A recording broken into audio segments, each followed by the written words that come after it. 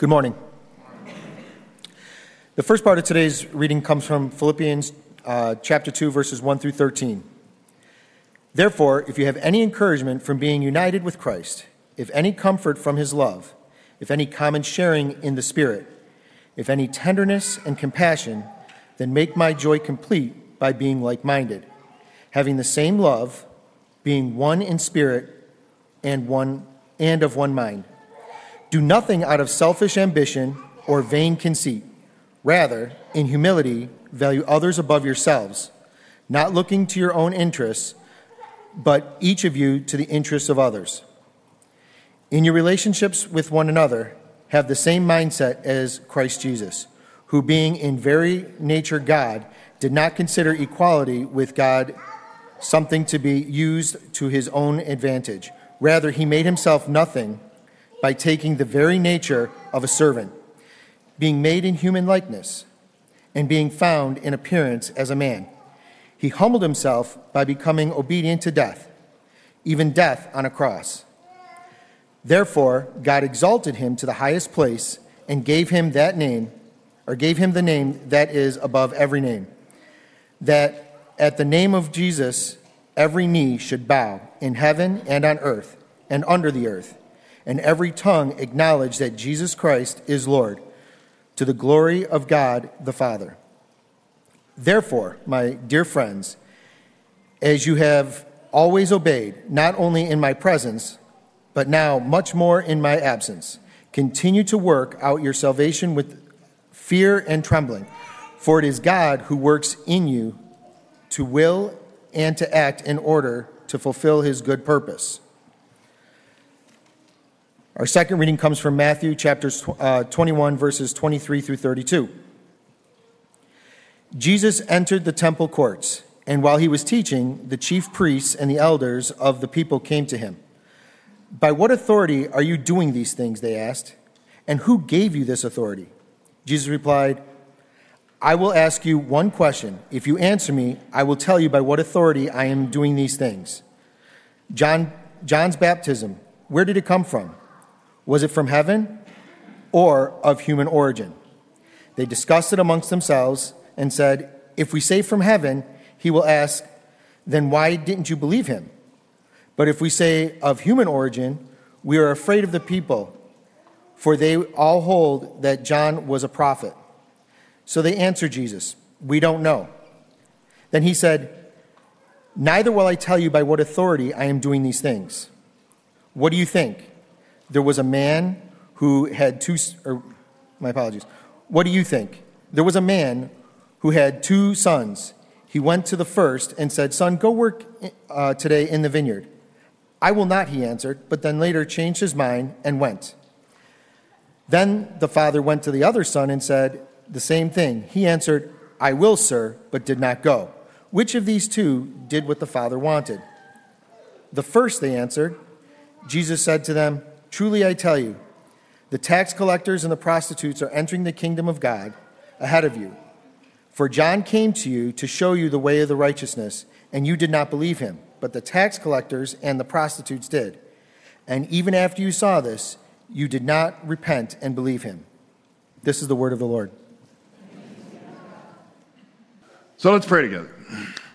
Loving God, we give you thanks for the gift that is this morning, for the joy of seeing the family grow and see your spirit at work among all of us.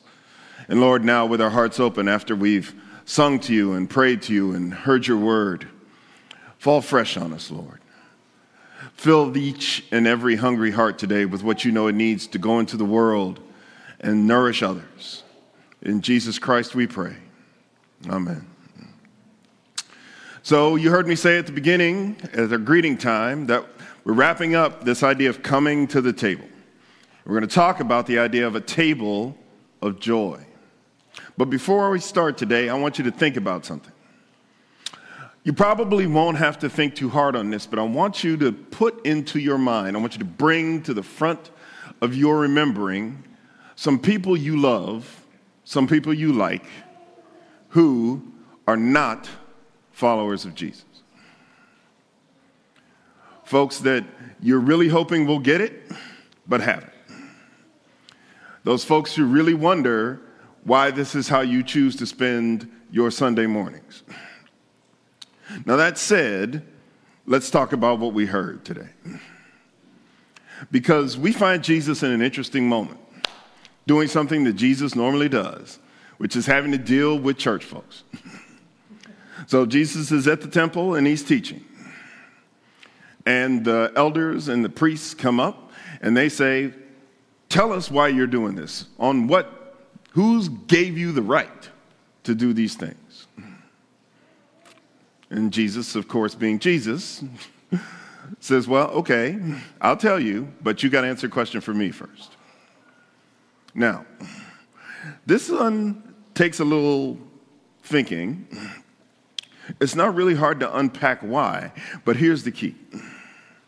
So, Jesus asked them, okay, if John was right, and this is my paraphrase of it, if John was right, okay, when he was baptizing folks, and he did it the right way, where do you think he got his right to do that from? I mean, John didn't go to seminary. John didn't check all of this out with all of you. So where did his power come from? And they don't really have an answer for that. Jesus pushes it even further. Because he tells this parable, short one, pretty self-explanatory, about a father with two sons. And the first one, he says, go work in the vineyard today. He says no. But eventually changes his mind and goes. And the second one says, go work in the vineyard with your brother. And he says, I will, but then doesn't go. And who actually did what the Father wanted? Of course, it's the first one. Now, why is that important for us? You see, guys, the reason why this particular story hits close to home today is the idea of the impact of what these folks did. Because what Jesus wants these religious leaders to get is, what's this really about for you? Why does this really matter at all? Because if we all got to clear your hurdles, if we got to go through the things you say go through in order to understand heaven and get into heaven, okay. But let me ask you this. John came and didn't do any of that. And yet, these people who were outside of the faith, these people who were left behind, these people who you cross the street when you see coming because you think they're so bad, John talked to them and they changed their lives. They got the message. They felt the movement of Christ in their hearts and bore fruit because of it. Which of those do you think feels like what God really wants to have happen? And so, let's let that sink in for a minute. Because the reason why I want us to sit with that is because those people that you were thinking about, those names, those faces that were scrolling through your head a few minutes ago, how do you think they're going to hear the message of God? How do you think they are going to understand what Christ really wants? It's because people who claim Christ, people who love Christ, will go into the world and show them a Christ that they want to be a part of. But if we show them a Jesus that's all about rules and all about what you can't do and all about I'm right and you're not, who wants to be a part of that? Who feels welcome at that table? Because that's what this is ultimately about. You see, The challenge for us today is, are we building and extending a table that people want to join? Now, that sounds kind of simple, because we sit here and we think we do the right things, right? We know this. We love Jesus. We get it. We're here, and we're nice people. But the problem here isn't about being nice. This isn't about how polite we are. This is about, do we go into the world and look like and act like Jesus? And that's not about how nice we are. We have to take a long look in the mirror around whether or not that's what we're doing. You see, because it's not hard for us to get this twisted. Most of us know who Gandhi is, right? Mahatma Gandhi. And I've used this quote before, but it hits different today because I want us to think about this. Gandhi, this worldwide leader who had all this impact, who became the model for so many people about nonviolent resistance and peace and justice in the world. He was actually a really well-read scholar of Jesus. He knew the Gospels very well. He knew the story. And because he knew the story and he would talk about it from time to time, when he was being interviewed once, the interviewer asked him, said, well, if you think so highly of Jesus and you believe in a lot of what Jesus had to say, why haven't you actually converted to Christianity? And he said, it's because you Christians are so unlike your Christ. Think about that for a minute.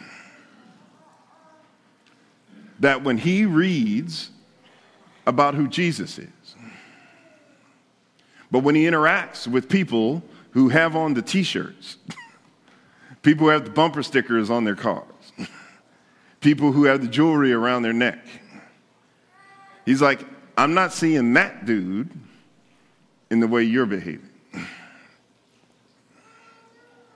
And that should convict all of us a little bit.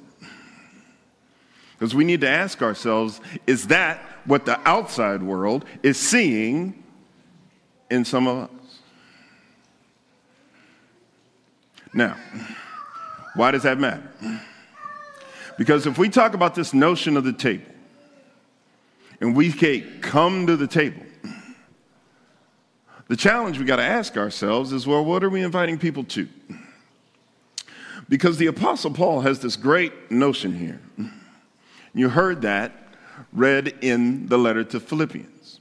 And I want you to hear these words again. And I want you to think about what the apostle's trying to get at. See, the letter to the Philippians is a bit challenging. It has some really powerful stuff in it. It has some amazing statements in it of faith. Now, scholars will tell us that the letter is probably actually a couple of letters pasted together. Okay? That said, that doesn't change its power. What we want to know from this letter is we don't really know what was actually wrong in Philippi that made Paul want to write this. Now, he writes it from prison, and he wants to thank them for a gift. But all that being said, he also is trying to address a problem. We're not clear on the specific of the problem, but what we do know is this, is that it was causing the church to fracture, because he keeps talking about an appeal to unity. And the reason why it's important is as he's trying to do that, he tells us this. Hear these words. Therefore, if you have any encouragement from being united with Christ, any comfort from his love, if any common sharing in the Spirit, if any tenderness and compassion, then make my joy complete by being like-minded, having the same love, being one in spirit and of one mind. Do nothing out of selfish ambition or vain conceit. Rather, in humility, value others above yourselves, not looking to your own interests, but each of you to the interest of others. Now, that hits a little different when you're thinking about the idea of who are we when we go into the world in the name of Jesus. Because when we think about the table that satisfies us, we think of the reasons why we're here instead of watching the Jags play. We think about why we're here because we love each other and love Him enough to get out of bed, or if you are at home, don't have something else on, but have this on. The reason why we're here is because of the difference He's made for us. Because we know what it means to be a part of the Lord's table. But the challenge that we seem to have is that we don't seem to be reflecting that to the rest of the world in a way that the rest of the world is getting. But hear this again. Now, the reason I want you to think about this is because if you have claimed Jesus, if you know Jesus, if He's made a difference for you, then how well are you being able to reflect that to people who don't get it?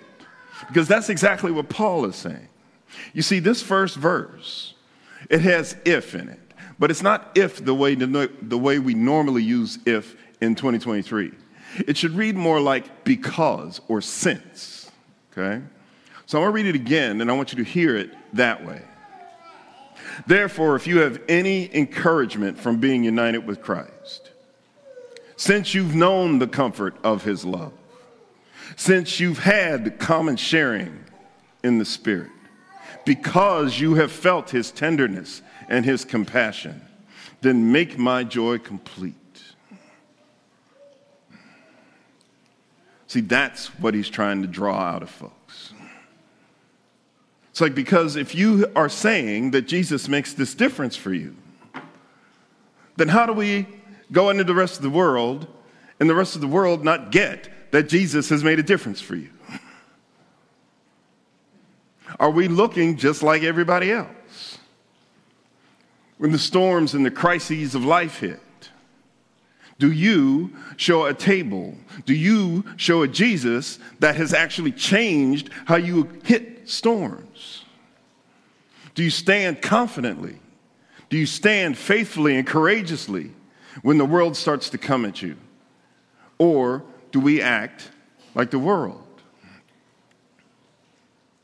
Can you show folks that being nourished at the Lord's table actually makes you go into the world more loving, more compassionate, being a difference maker for God because God has made a difference for you? Or are we just as tight-fisted, just as angry, just as hard and cold as everybody else? Because if Jesus has made a difference for you, then how different do you feel, look, and act than the rest of the world? Because for those who are looking for the reason, those who are searching for the answer, those who are broken and hurt and tired and angry because of the way this world has made them feel, and they look at you and wonder, what difference does it make? If your walking, living, spoken testimony can't answer that, why are you surprised that they don't want to come to the table? That's what we got to wrestle with. You see, because we know our stories. We know the difference it makes. And what we've got to deal with is this idea that this table changes us. This table nourishes us. This table inspires us. And just as we've talked about for the past few weeks, you got to remember what being at the table is like. When we started this series, we talked about how powerful table moments can be. Because most of us can look back at our lives and know that the table was a place of joy. It was there where our relationships strengthened and deepened. It was there where we lived that thing we like to call family and friendship. It's there where we put aside all those other distractions. And not only were we fed physically, but we were fed emotionally and spiritually by one another. And most of us have the luxury of being around tables like that today. And for us, we who claim Jesus, we are at a table like that right now. Because we know what that means. You see, the thing that's weird about this is sometimes when we talk about this notion of table, we know that there are folks among us whose experience in family dynamic was not healthy and good and a safe place to be. For those of you who may be in that place, understand we hear you and see you. But if you've experienced a table that has been positive, where someone did care for your soul and your heart, where you were received just as you are, where you knew you were loved and safe, that you didn't have to earn your seat, where you could simply participate fully, joyfully, and openly. That's what the table of the Lord is like. You see, we talk about this in terms of a table of grace. And that's what we mean by you don't have to be perfect. Because if any of us had to be perfect to sit at the Lord's table, none of us would be there. But what kind of joy does it bring to your spirit to know that he receives and loves you in spite of all the ways in which you have not done what Jesus wanted to do? In all the ways in which you have fallen short and broken his law. Think about what Jesus did on the night in which he gave himself up, the night in which we now understand the table. Because Peter, who was going to deny him, was at the table. Judas, who was going to hand him over, was at the table. And he still washed everybody's feet. And he still sang with them and ate with them.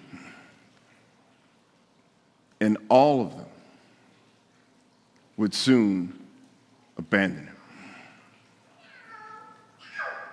That's who is at the head of this table. So you don't have to earn your seat. And we know that. We know that by virtue of our own lives, by our own experiences with him. So for you, when you go into the world, do you show the world a table of grace? Or do you show people a table where you've got to do what I want in order to sit here?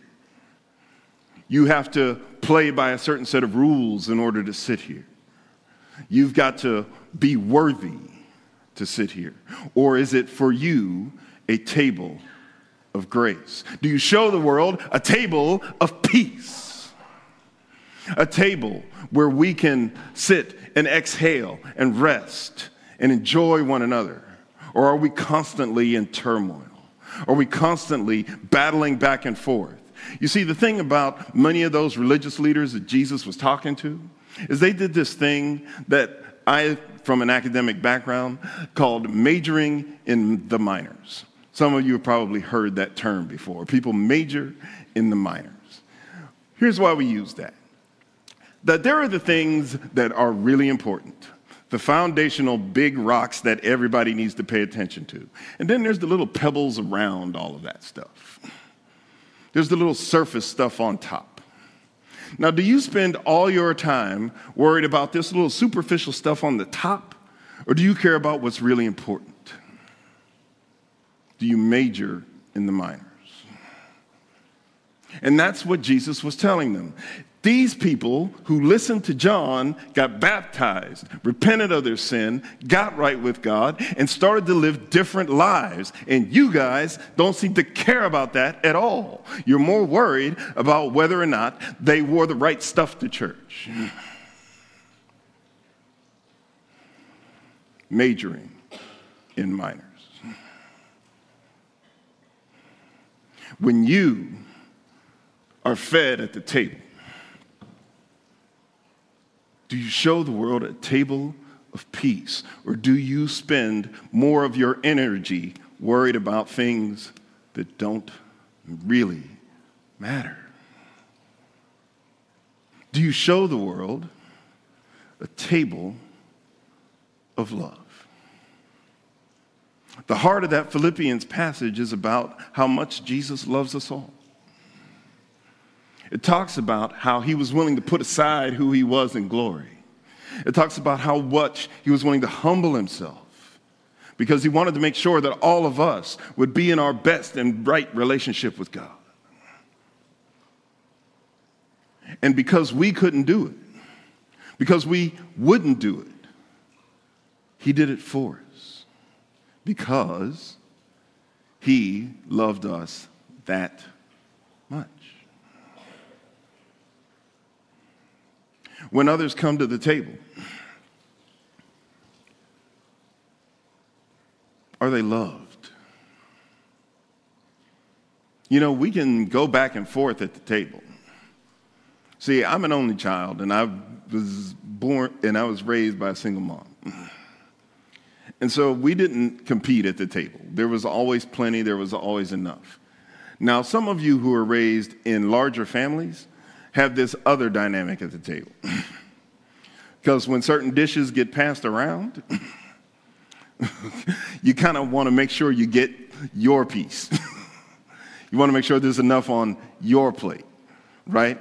See, I didn't understand this until I had 3 kids of my own.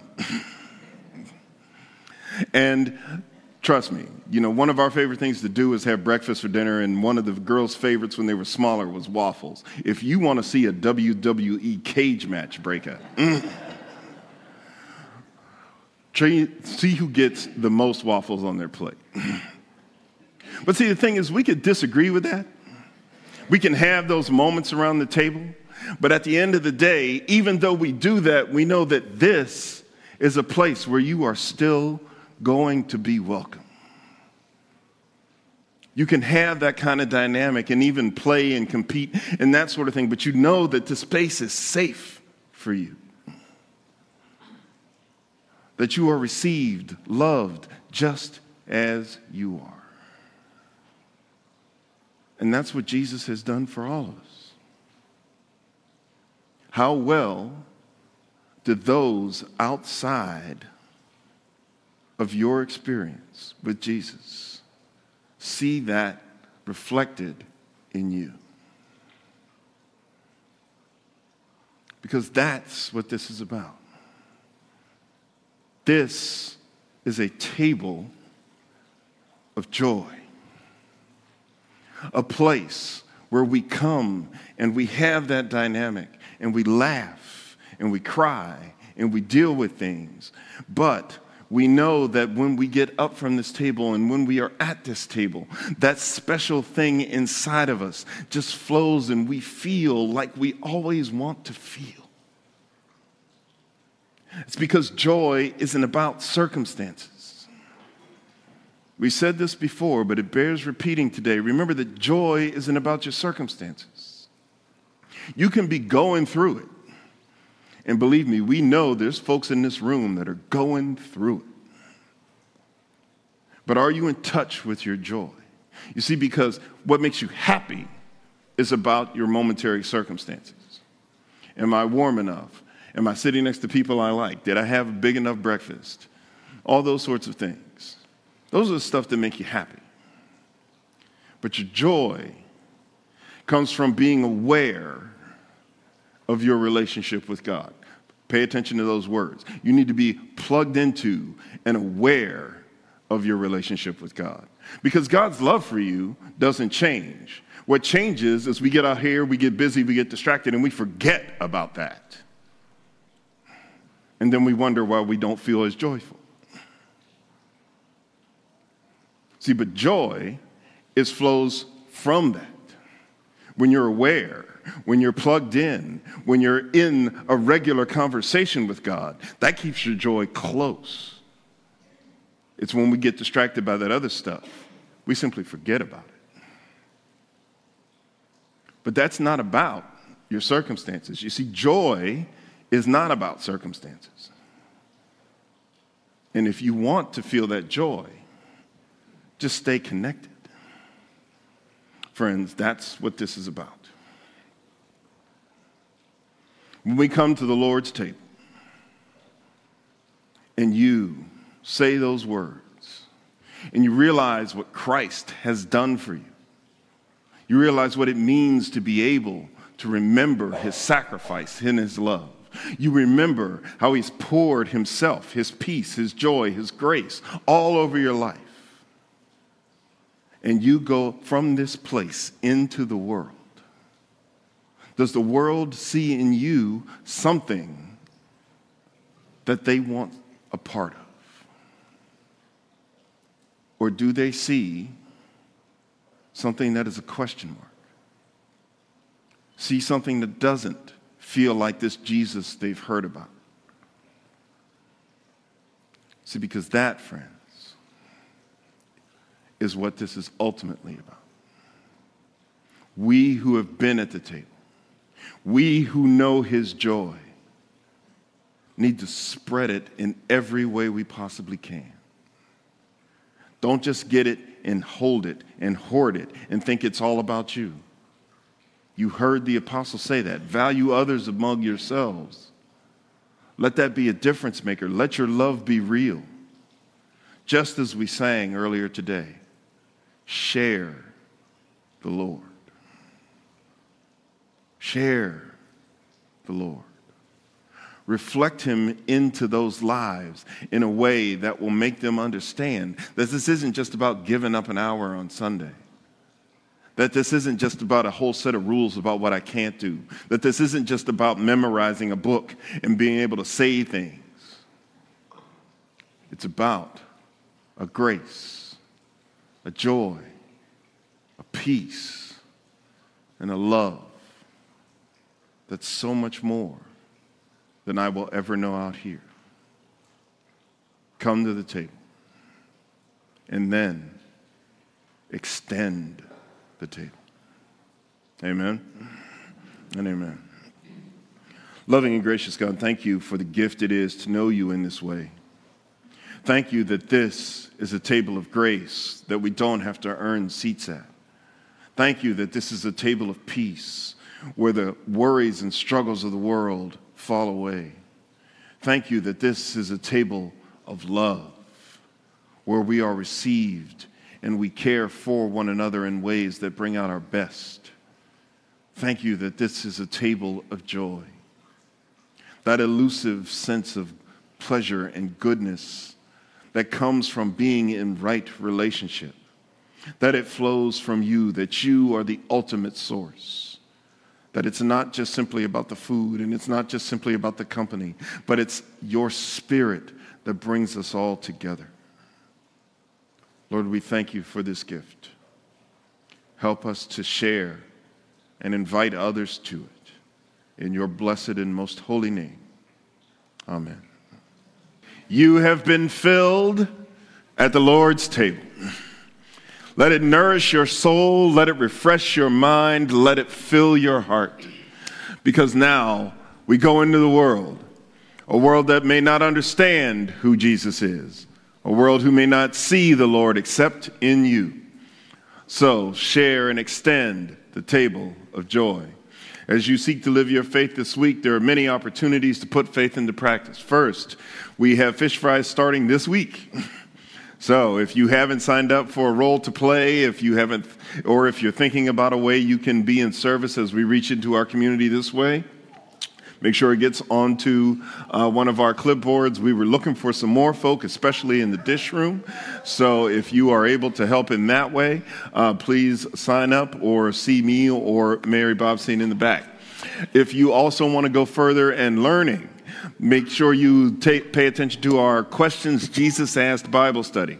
We are meeting at 11 and 7 on Thursday. You don't have to have been here for the previous sessions in order to pick up where we are. So if you want to take a deeper dive into what Jesus was talking about, feel free to join us on Thursday.